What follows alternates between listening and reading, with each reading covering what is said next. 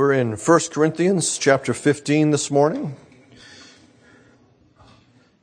It's always a challenge to decide which of the many texts on the resurrection to do on Resurrection Day. Yes, I prefer that term. It's just, I'm weird, I suppose. Because it actually communicates what this day is about, I suppose is why I like it.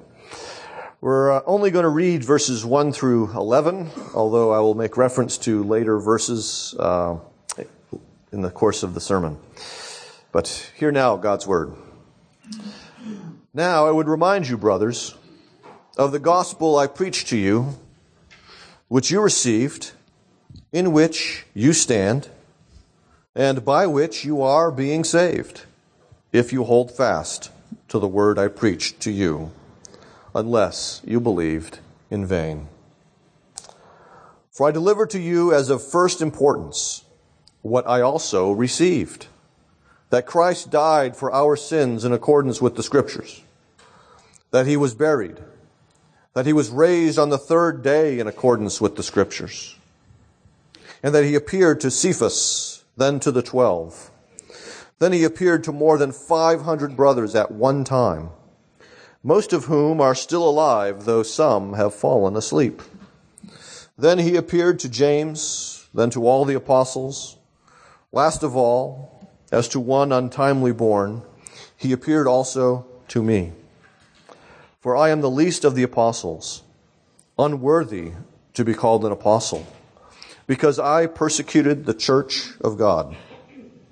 But by the grace of God, I am what I am, and his grace toward me was not in vain.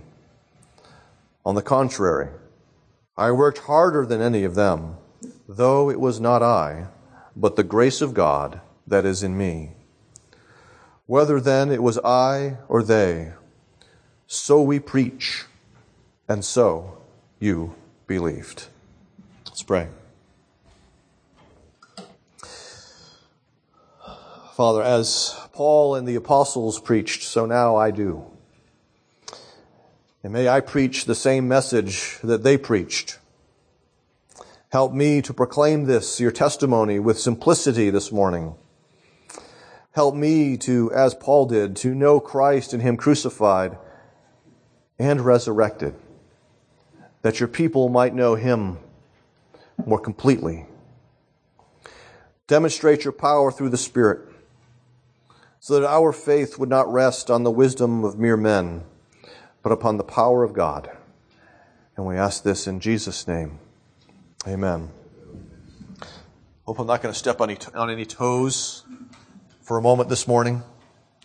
But I was reading one of the few books that had a section on the resurrection. And they mentioned that one of the songs that many people love, "Ask Me How I Know He Lives." He lives within my heart. And he noted, and I agreed, that essentially that would be a hymn that the great liberal theologian Rudolf Bultmann would sing and approve of. Because for Bultmann, the resurrection was not a bodily, physical resurrection. For Rudolf Bultmann, who was one of the very first of the what's called the existential theologians, and this led to a liberalism, it was more of a resurrection of experience, not a physical bodily resurrection. What mattered is not that Jesus actually rose again from the dead. What mattered was that the disciples believed that he rose again from the dead. And that all that matters is that you believe it and that you then partake of salvation through believing something that apparently didn't happen. He would go on to say that how can you expect a modern man who has TV and radio and microwave ovens and nuclear bombs to believe in something like a resurrection? Bishop Spong, who you may have heard of, if you haven't, be glad. Bishop Spong went farther than Bultmann. He, really based upon his thought upon the work of David Hume in this one respect, in that he was believing that miracles cannot happen. He had a presupposition that indicated that miracles cannot happen, therefore Jesus' resurrection could not happen. He said, this is not the sort of universe where that sort of thing happens. And so he went a little bit farther than Bultmann, because he's a contemporary. I mean, he's alive now still. He's very old. Bultmann, long gone. But how can men who know that people have walked upon the moon believe in such a silly thing as the resurrection of Jesus Christ? That's his mindset. And so for him, it's not even you believe it and you receive it. He doesn't even believe in these things. He goes farther than Bultmann does. To which I would probably say to any of them, would any of the ancient people who believed in the resurrection, would they believe that man could walk upon the moon? Would they believe that I could pick up a telephone and talk to somebody in Paris, France right now?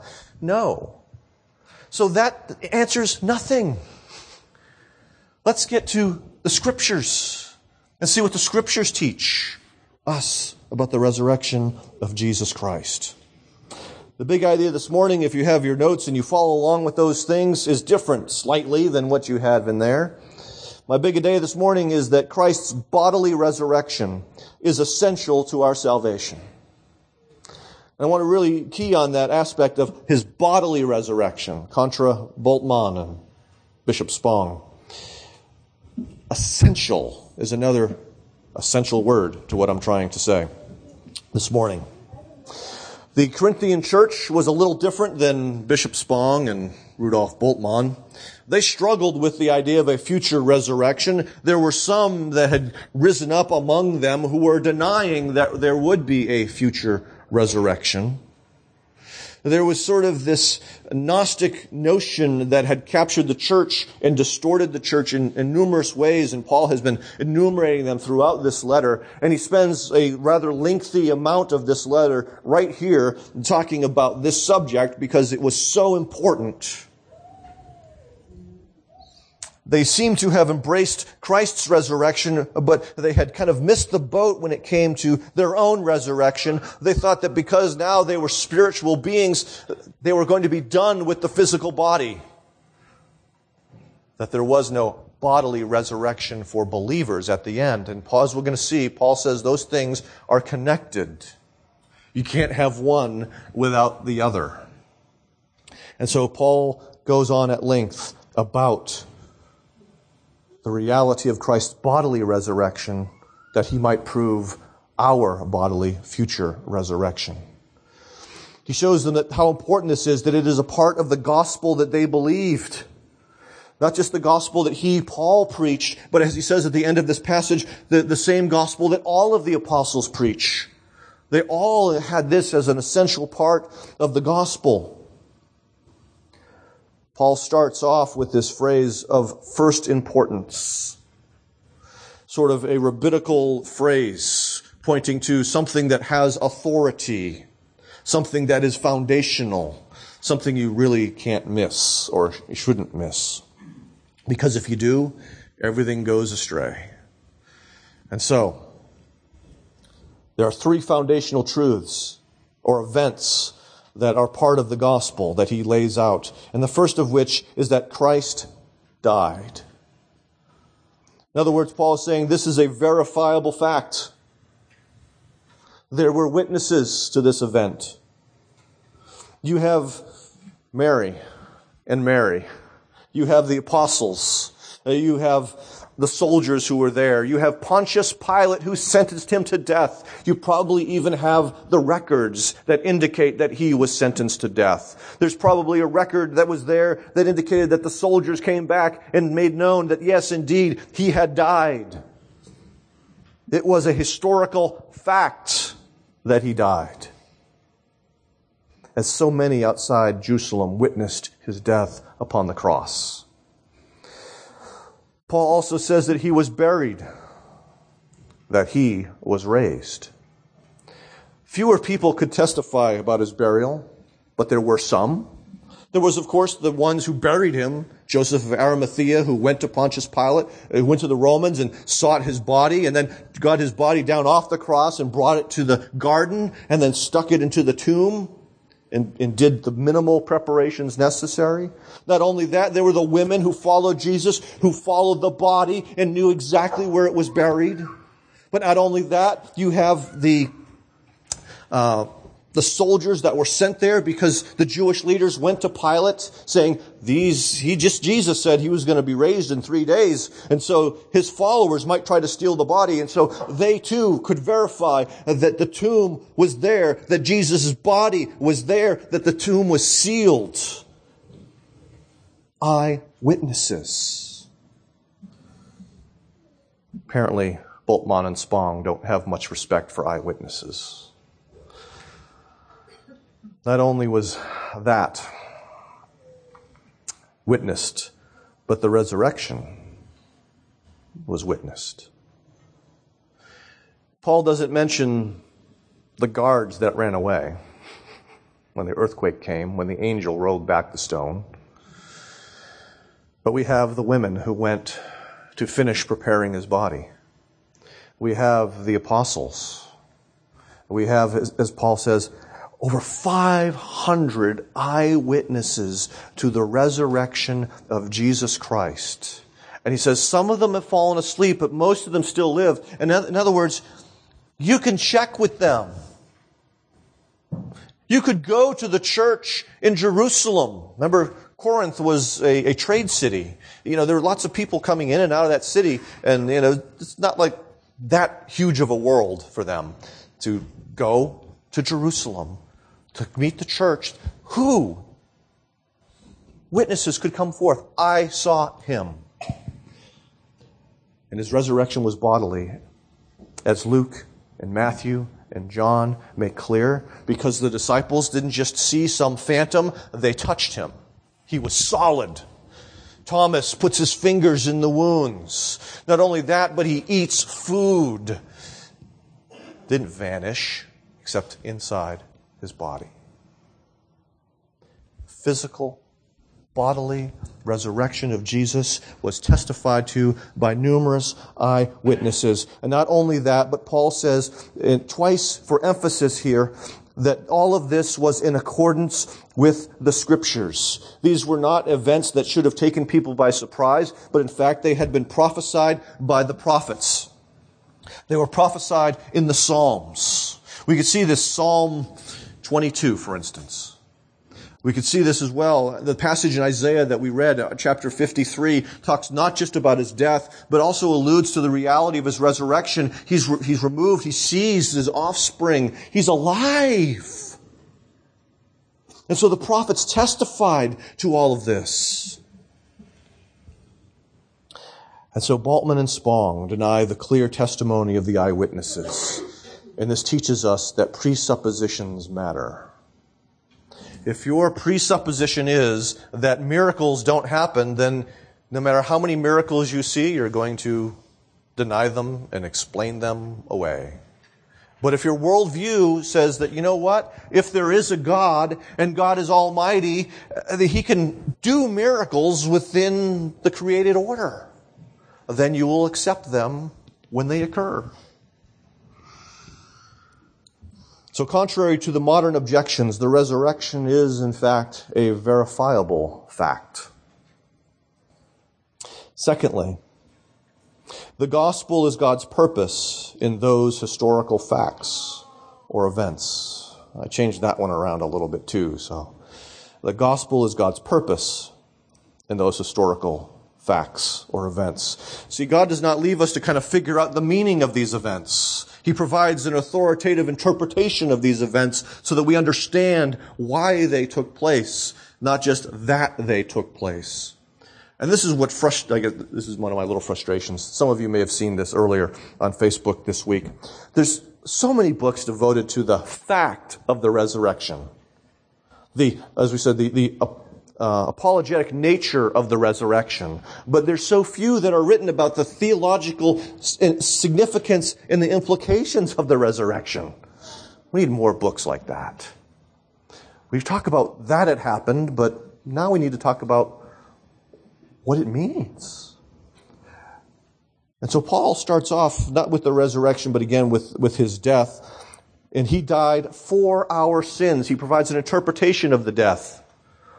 Jesus didn't just die because he got old, didn't die because someone didn't like him. He died specifically for our sins. He was a substitute for sinners.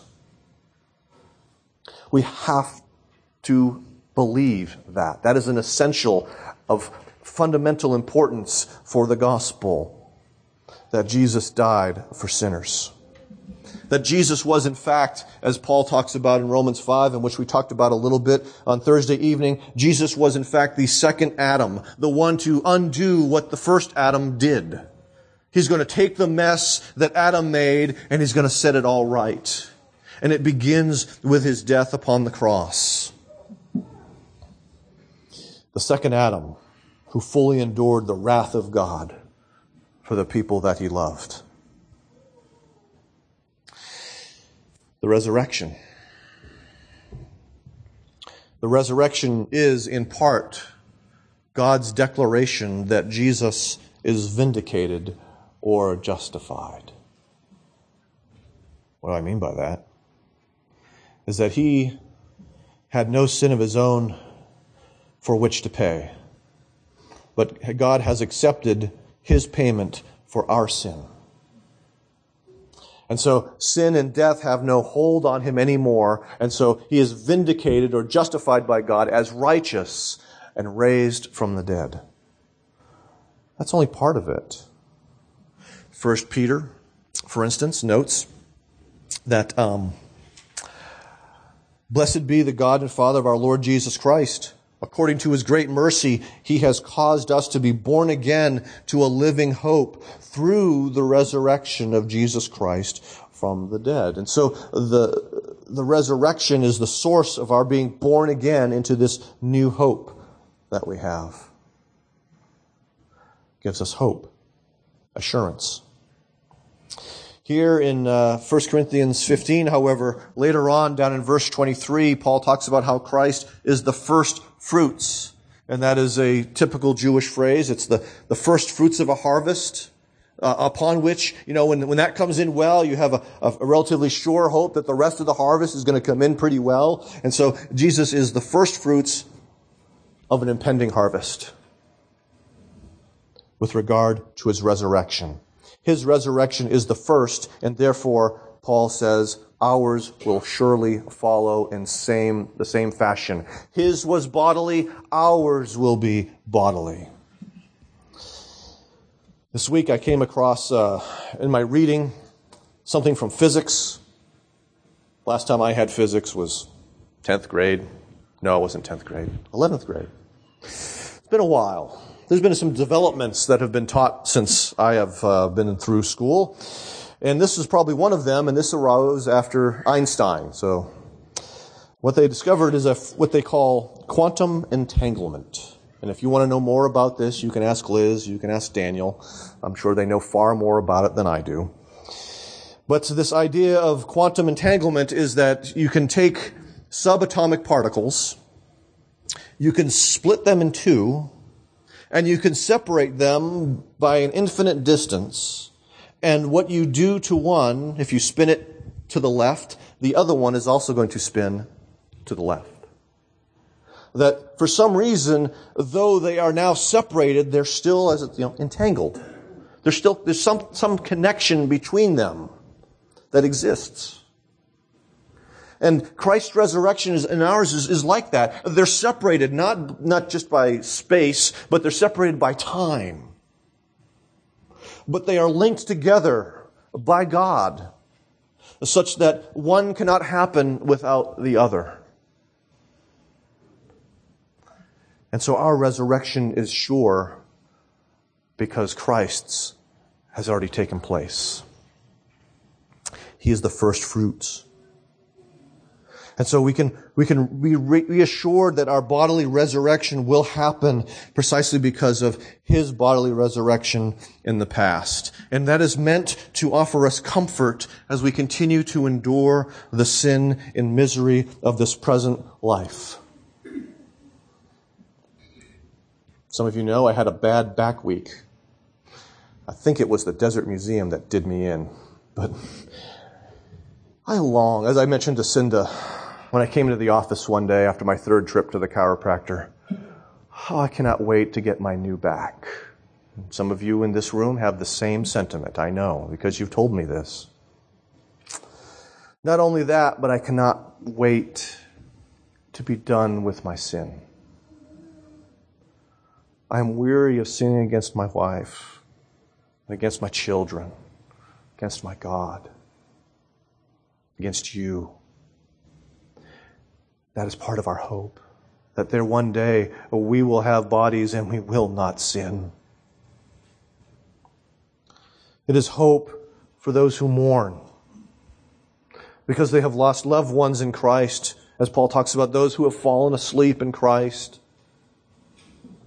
We have hope because Christ is the first fruits of the bodily resurrection. Not only that, but Paul says in verse 25, he must reign until he puts his enemies under his feet. And so what we see here is that the resurrection begins the messianic reign of Jesus Christ. He is now seated upon the throne. And because he is seated upon the throne, he is able to bestow salvation upon all who believe. In fact, he is able to send the Spirit, not just upon those who believe, but to send the Spirit to cause people to believe. To bring the ones that he chose before the creation of the world into perfect fellowship with himself. He is able to do this. Jesus, as the second Adam, he was raised and exalted in order to dispense salvation to us. And so we have to say that if there is no resurrection, there is no gospel. As Paul said here in 15, he said, if Christ has not been raised from the dead, then we have no hope. We are among all people to be the most pitied because we believe a lie. We're basing not just our present life, but our future life on a lie. So if there is no resurrection, brothers and sisters, be done with Christianity. But there has been one. So these events were the hinge upon which history and our salvation hangs and turns. But Paul doesn't just say that. There's more going on here in the midst of these 11 verses. Because the gospel calls all to faith in Christ, who died and rose again for sinners. This was the message. This was the good news that Paul had preached to them, as he says right here. And as I mentioned, at the very end of this passage, he says, this is what all of the apostles preach. This is the consistent gospel of the church. And he reminds them of something. You received. This is the same gospel you received, in which you stand and by which you are being saved. And so he reminds them that they received the message he preached as true. They might be a little confused now, but they received it as true then when he was among them. They repented of their sins. They began to follow Jesus. I'm sure they probably asked Paul the same question that the first people in Jerusalem on Pentecost asked Peter after his very first sermon, how then can we be saved? And he said, repent and be baptized, each one of you, for your sins. And so the gospel requires a response of faith on our behalf. In fact, no one could be a Christian if they don't believe in the bodily resurrection of Christ. Or you have a hard time with this passage, because Paul says this is part of the bottom line, basic Christianity. If you don't have this, you don't have Christianity. You might have a nice sentimental religion, but you don't have Christianity. And so guys like Bultmann and Bishop Spong find themselves beyond the pale of Orthodox Christianity. I'm not sure what Spong believes, But Bultmann wanted a sentimental sort of religion, and that will save no one. Paul says this same thing in Romans chapter 10.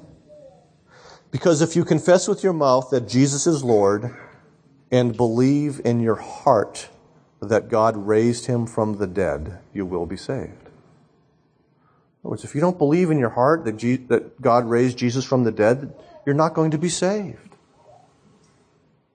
It's an essential belief for Christians. So, not only had they received this, but Paul says that now they're standing in it. Because they had not yet denied the bodily resurrection of Christ. They had just denied the future bodily resurrection of believers. And so Paul's is trying to get them to embrace that too. But right now, they're still standing in grace as a result of this message. Remember, he does call them brothers. He hasn't said, you apostate heretics. Okay, he's still calling them brothers. There's still time for this, for them to come back to the fullness of the truth. They still have enough of the truth that they're in the camp. So this gospel was at work in them in the present. But not only that, but it was going to work for them in the future. It was saving them. You're being saved with an eye toward the future. Okay? The saving work of the gospel was not done yet. They had received many of God's promises, but there were still some of those not yet promises, and the big one is the resurrection of the dead. Glorification. It will surely happen, but they had not yet received it. And so these things are true for all who have received the gospel. And so if you have received the gospel, these things are true for you. If you don't see them as taking place in your existence, then have you believed the gospel? Have you truly believed this message of Christ's death for sinners, of his burial, of his resurrection on the third day? Have you believed that? He continues. It reminds them, if you hold fast. We came up with something similar to this when we were studying Colossians. That we must continue to trust in Christ and this message. It's about perseverance or preservation.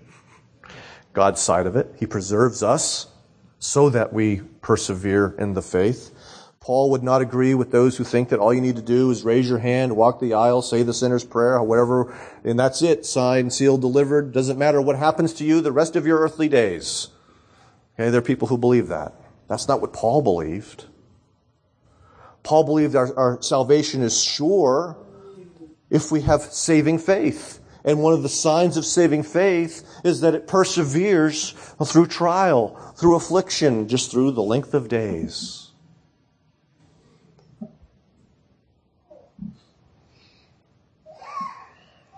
In other words, we continue to cling to Jesus Christ as he is presented in the gospel. Crucified, dead and buried, raised on the third day, ascended into heaven, where he sits at the right hand of God the Father. That's saving faith. Paul goes even further.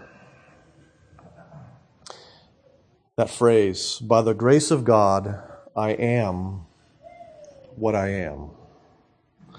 Paul talks about in this passage how grace changed him. Because he was a persecutor of the church. And now he was a proclaimer or preacher of the gospel. Something significant happened to Paul. Grace. So not only does Jesus save us from our sins, but Jesus changes us. Now, that doesn't necessarily mean that you're going to become an apostle and you're going to travel the world and preach the gospel everywhere. Okay? We don't need to go, there with this sort of thing. But I'm reminded of what Charles Spurgeon once said. The grace that does not change my life will not save my soul. if it's a grace of a kind of grace that leaves you essentially unchanged in how you live, how you act, what you live for, what your priorities and commitments are, if this grace leaves you unchanged in that, it's easier for me since I was converted as an adult. Some of you who were converted as children, it's harder to kind of wrap your head around that one. But nonetheless, are you like everyone else, or do you have biblical priorities? Okay? The grace of God will not leave you unchanged. It may find you as a mess, but Jesus doesn't leave you a mess. You are progressively less of a mess. Okay? Some of us were really messy when Jesus found us, and so there's still mess that He's dealing with. And some of us were only slightly messy when Jesus found us, but everyone's still got some mess. But there ought to be less mess. Jesus loves us enough to begin that process of remaking us, reshaping us, reforming us, revitalizing us, so that we are less like the first man, the first Adam, and more like the second Adam.